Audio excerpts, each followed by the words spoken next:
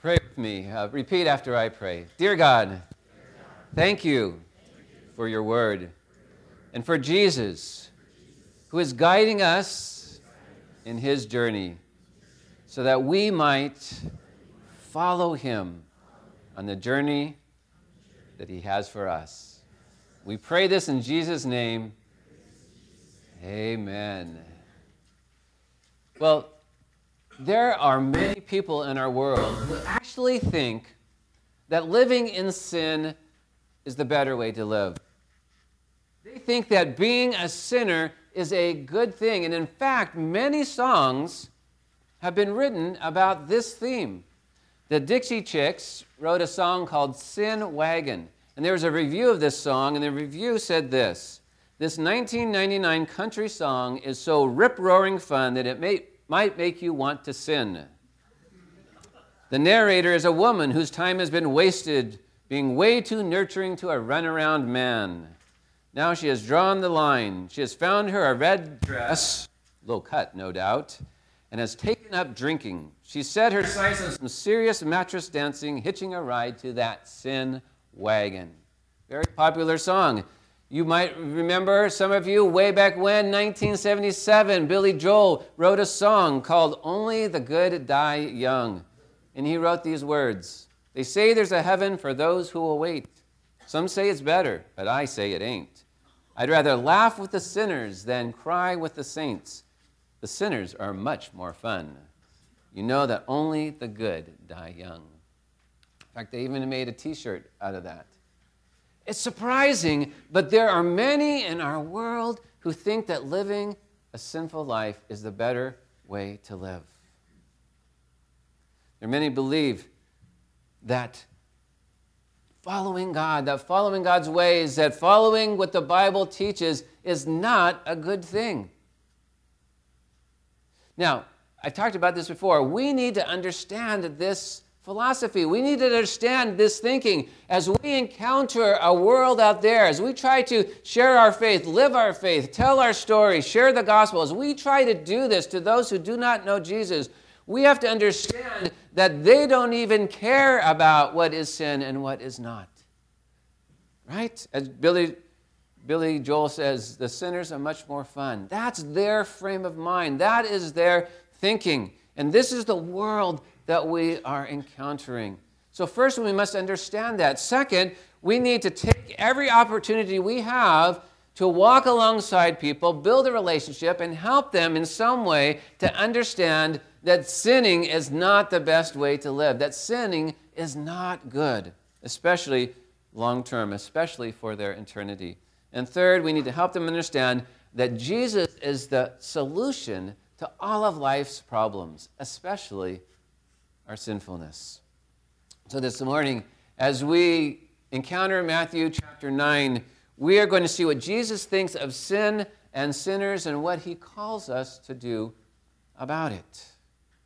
So we're continuing here in the Gospel of Matthew. Jesus is continuing to call disciples to himself, call people to himself. And in the beginning of this chapter, Jesus is walking along and he encounters Matthew. Now, Matthew is a tax collector.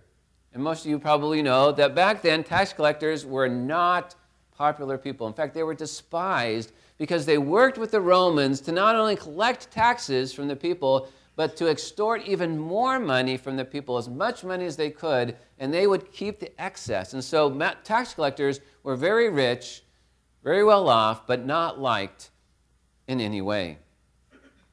See, one of the wonderful characteristics of God that we see in Jesus is that when Jesus comes upon a man or a woman, he doesn't look at who they are right then. He doesn't see them for their lifestyle that they're living. He looks at them and he sees who they could become if they follow Jesus. And so Jesus looks at Matthew and he calls Matthew to follow him. Matthew 9:9 says, I can't see it, so I'll have to read it from here. The banner. As Jesus went from there, he saw a man named Matthew sitting at the tax collector's booth. "Follow me," he told him. And Matthew got up and followed him. See, this was a big deal for Matthew to leave his tax collector's booth. He was living a life where he was full of rich of money, right? He had all this money to do whatever he wanted. And for him to leave that lifestyle meant for him to leave what that money afforded him and go to a lifestyle where he was not going to have much money at all. We can imagine that Matthew was not happy with his life. He was not happy with cheating people out of money. He was not happy about being despised by others. Jesus called, and the scripture tells us Matthew followed. Jesus called, and Matthew followed. The next thing we know, Jesus is having dinner at Matthew's house. But not just with Matthew, with his family, with his friends. We see in Matthew 9:10, read with me, many tax collectors and sinners came and ate with him and his disciples. It is right after being saved that we actually have the most connection with people who do not know Jesus. When you see the word sinners, you might say, well, we're all sinners, aren't we? But the term used in this way refers to those who do not know that they're lost. People who do not know Jesus. People who are living a life of sin and don't even realize that they're walking different from God's will for their life. And so whenever you, in this talk this morning, whenever you hear the word sinners, it's referring to those who do not know Jesus. See, it would be like you and me. Let's say we met someone who's a drug addict, and we led them to Jesus, to a saving faith in Jesus Christ. And they became saved, and they changed their life. And they invited us to dinner, and we went to dinner at their house. And when we got there, all their drug addict friends were at this dinner. Might be a little uncomfortable. You might not exactly know what to talk about with these other people. You might not be in an environment where you feel comfortable, right? You're around all these sinners, if you will. And that's what's going on here. Jesus comes to Matthew's house, and all of his tax collector friends who are sinners, right? Not walking with Jesus, are there in Jesus' midst. And then we read in Matthew 11 and 12, again, whenever you see yellow, please read with me.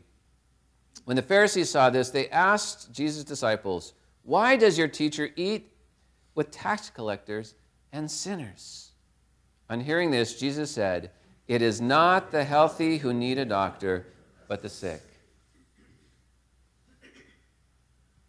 I've heard many stories about people, usually men, who get sick, and what do? They don't go to the doctor, right? I won't ask men for you to raise your hand if you don't go to the doctor when you get sick. I bet many of you would say, oh, no, I don't get sick. They either tough it out, right? You've heard the phrase, tough it out like a man, right? Or they think, if I pretend that I'm not sick, then I won't be sick, right? And they just try to endure being sick, and it's miserable, right? Instead, they could have gone to the doctor, gotten some medication, gotten some help, and gotten healthier quicker, right? Why do we go through that pain of not going to the doctor? See, this is what Jesus is saying. You have the Pharisees, the religious leaders. They didn't think they were sick. They didn't think they needed saving. So Jesus isn't reaching out to the Pharisees, to the religious leaders. He's going to those who know that they are lost in their sin. He's going to those who know that they need saving, who know that their lives are not what they should be. Willing to admit that they are sick, that they have sin in their life, that they can't do anything about. Jesus doesn't set up a sign that says, we'll heal the sick, right? He goes to where the sick are. That is a great testimony, a great example for us. We could easily sit in our church here and we can say, well, the sinners need to come here, right? And then when they come, we'll minister to them, we'll talk to them, we'll share the gospel with them. No, we need to follow the example of Jesus. We need to go where those who do not know Jesus are. We need to be willing to share the gospel, to share our story whenever we encounter those who don't know Jesus.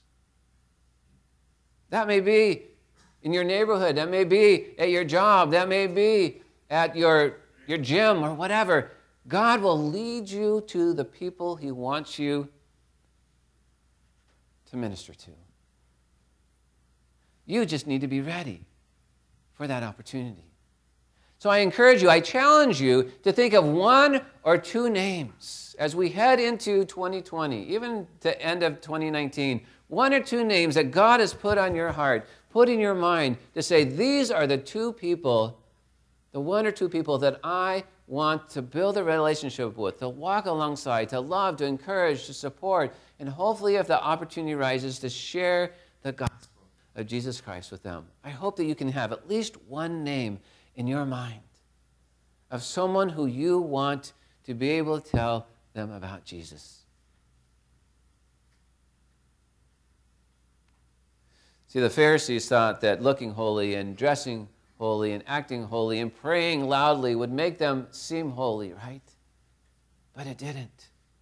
They were very lost. And Jesus challenged them many times about how they were lost.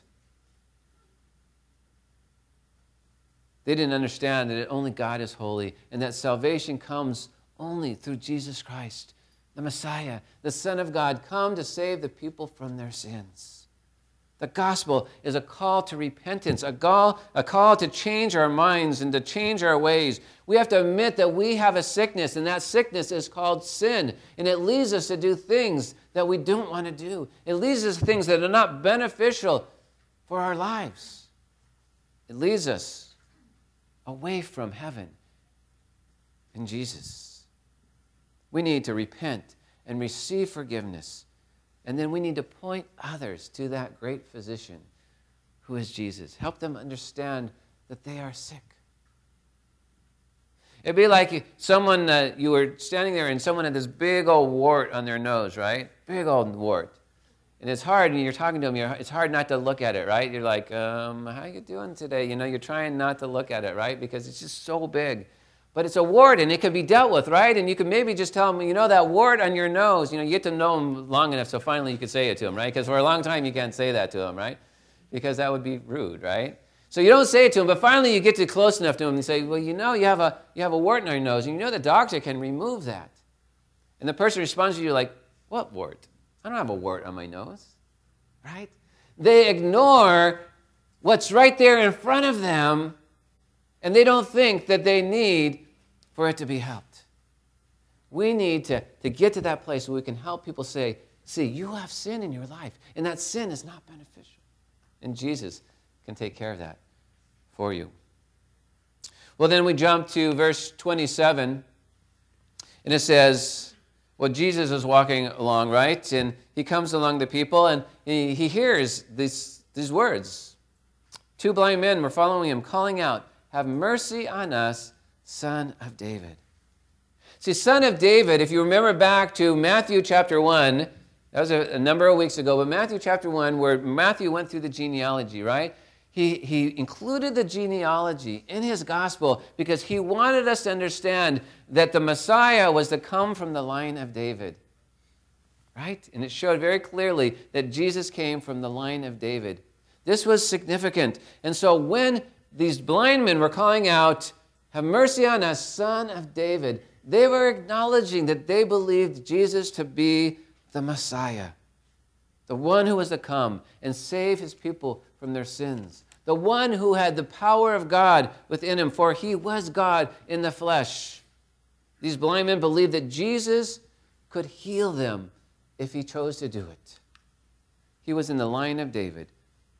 The power of God was present upon him and in his life. It's interesting that shortly after Jesus is talking about showing mercy, that here Jesus is asked to show mercy to these blind men. In fact, just the fact that he stopped and gave the blind men his time was merciful, right? Jesus was all-powerful. He was God in the flesh. He could do whatever he wanted. He didn't have to stop for anyone, right? But he did because he cared about people. He cared about who people were and what they were going through in their life. And so he stopped and he gave them his time. Jesus, Son of God, the second person of the Trinity, encountered these blind men. And so he challenges them in response to what they ask of him. Verse 28 and 29. When he had gone indoors, the blind men came to him, and he asked them, "Do you believe that I am able to do this?" "Yes, Lord," they replied. Then he touched their eyes and said, "According to your faith, let it be done." Jesus had mercy. He stopped. He was talking to them. But did they have faith? He was letting them know that if you truly believe that I could do this, then it will be done. My power will be worked out in your life. And that is so true in our life. Do we have the faith to believe that Jesus will do what we ask him to do? How often do we ask it, but in the back of our mind we think, that's pretty big. I don't know if Jesus can do that. I couldn't do it, right? And we limit God because we know that we ourselves can't do it. But Jesus says, do you have faith? Do you believe that I can do this? And they say, we do believe. And we see that they did have faith because the scripture tells us that they were healed. God's work is done in and through our lives by faith. It is not for your convenience. It's not for your power. It's not for your glory. It's not for your benefit. It is done by God for his glory through the faith that you and I exhibit. It is by faith. This is a lesson we must learn. We must exhibit faith if God is going to work in and through our lives. If we want to see our church grow, then we have to have faith. If we want to see people come to know Jesus as their Savior and Lord, we have to have faith. When you go out and you share your story, do you truly believe that someone's going to be saved? Do you believe that? Do you believe that God has the power to do that? When you're talking to someone about Jesus, do you believe that it's actually going to make a difference in their lives? That's what Jesus is calling us to do, to have faith that he will do what he tells us he will do and what we believe he wants us to do. Faith to share the gospel, faith to see people become Christians, faith to see lives change, faith to see people in our church become leaders in our church, faith to see God's work in our world because of your faith and my faith and the faith of our church. How exciting it is when we see God work in and through our lives because we have faith in Christ. Matthew 9:34. But the Pharisees said, it is by the prince of demons that he drives out demons. See, you got to understand right here that the Pharisees were losing the attention of the people, right? They felt like they were losing their authority.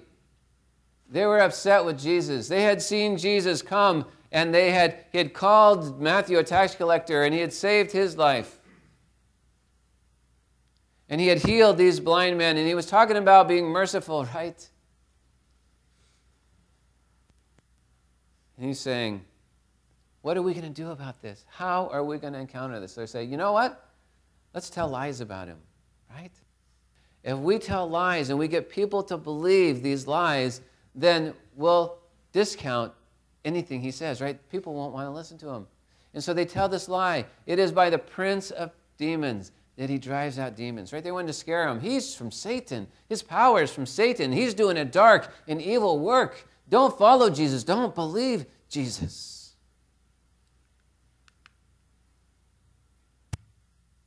But when we turn to Jesus and when we look at the scriptures and when we open our hearts and we open our minds, we realize that Jesus is not from Satan. Jesus is not doing works by the prince of demons. Jesus is God in the flesh.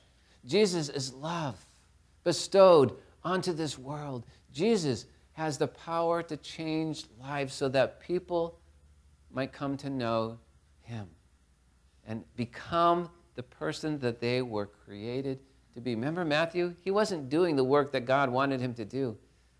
And when he followed Jesus, he was. That is the call for you and me.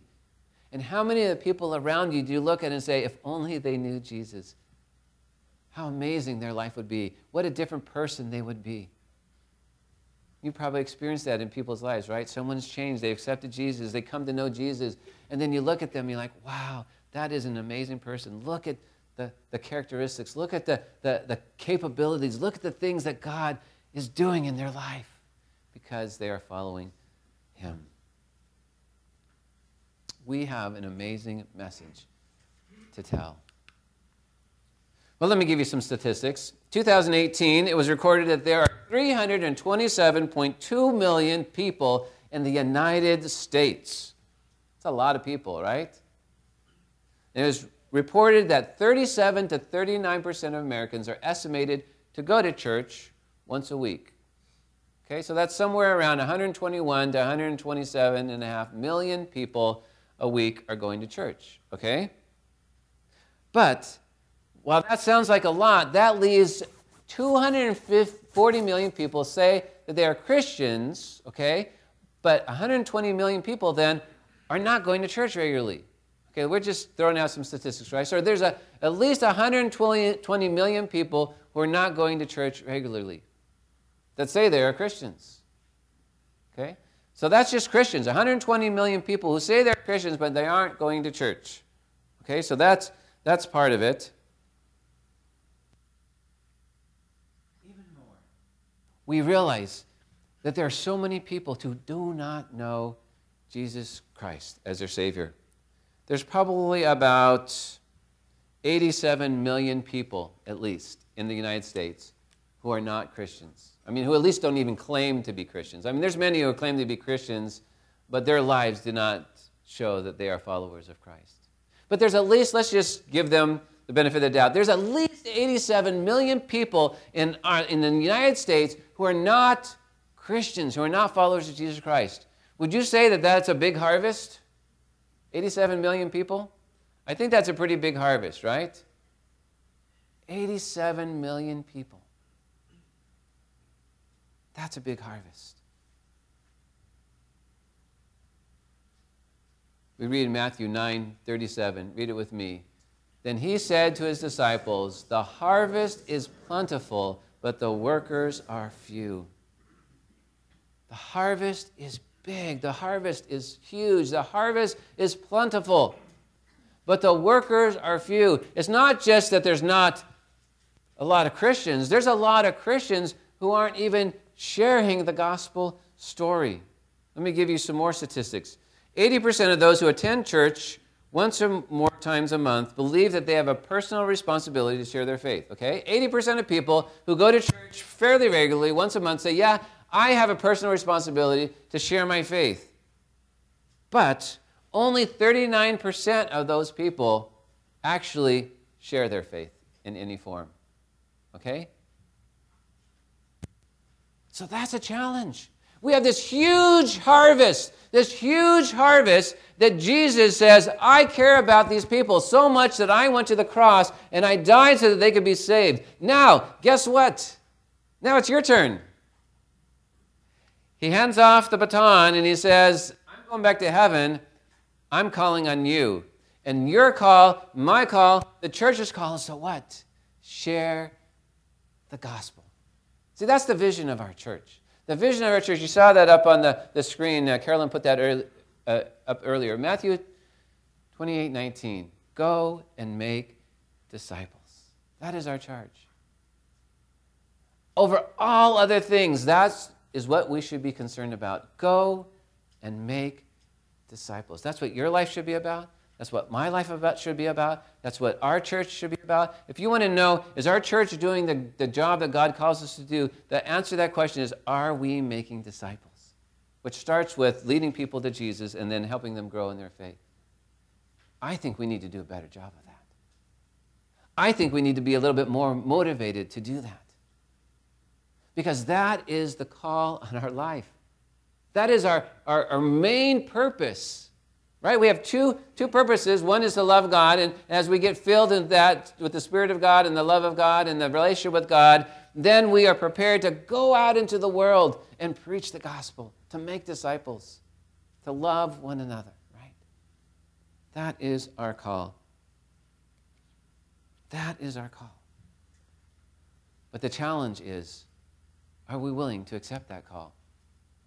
What are we going to do about it? Matthew 9:38. Ask the Lord of the harvest, therefore, to send out workers into his harvest field. So first, we're to pray, right? Ask the Lord of harvest, to pray.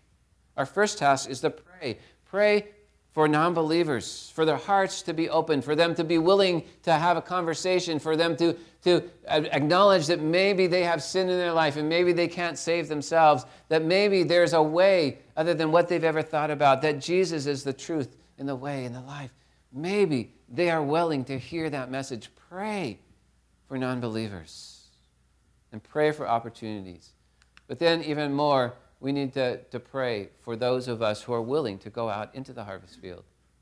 Paul says this in Colossians 4:3, and pray for us too, that God may open a door for our message, so that we may proclaim the mystery of Christ, for which I am in chains. What else are we to pray for? We're to pray for those who are going out. Pray for one another. You should be sharing with someone. Pray for me. I'm going to go talk to Bob, okay? And will you pray for me while I talk to Bob? And I know that Greg is praying for me when I'm going out and I'm meeting with Bob this week. We should be telling one another who we're going to be sharing with, who we're building a relationship with. We should share that with each other. We should pray for one another that we can proclaim the mystery of Christ. That was Paul's mission, right? Everything he did was about that. You want to see a changed life, right? You remember where Paul was before? Right? He was persecuting and killing Christians. Next thing you know, he's saved, and now he's making Christians, right? Making disciples. That was his purpose. He understood he was so far off what he was supposed to be doing. And when he found Jesus, his life changed completely. Pray for more workers. I loved, if you were here a few weeks ago, Pastor Ricardo and Pastora Erica were up here. Taste of Missions, Pastora Erica shared her stories. Next morning, Pastor Ricardo shared their stories. And what amazing stories, right? Going into the drug rehab and sharing the gospel and seeing people come to faith. And going into the prison and preaching the gospel and seeing people come to faith. I loved how Pastor Ricardo told me, he said, the warden loves me. I can do almost anything I want in the prison because I am making his job easier. All these people are becoming Christians and they're becoming these model citizens in prison. My job's easy, the warden says, because they're all becoming Christians. But not only that, when they get out, they come to his church. These people who have come out of drug rehab and have come out of the prison, they're in his church. He told me that 50% of his church is made up of the people from the prisons and from the drug rehab and their families. But it doesn't stop there. Remember what they said? They're going back into the drug rehab. Those who came out of drug rehab are going back in and preaching the gospel. And those who came out of the prison are going back in the prisons and they're preaching the gospel. Why? Because they know that that is the call in their life, to go and make disciples. That's what we're called to do, to make disciples, so that they can be discipled and ultimately they can go and make disciples. That is the call that we have. It's pretty simple, but it's pretty profound. When Leonardo da Vinci thought he was finished with his great work of art, the Last Supper, he asked a friend for a critique, and his friend looked at the painting and he heaped praise upon it. He said, I especially like the wine cup in Jesus' hand. Well, Leonardo da Vinci didn't like that comment. He basically said, nothing should distract one's attention from the Lord. Look closely. Do you see a cup in Jesus' hand? He removed the cup because he didn't want there to be any other focus than Jesus, who's at the center of this painting. And that's true for our life, right? Nothing should distract us from our relationship with Jesus. And nothing should distract us from the call that Jesus has in our life to go and make disciples, to lead them to the one who can heal them of their spiritual sickness and remove their sin and bring them to salvation so that they can go and make disciples as well. Let us pray.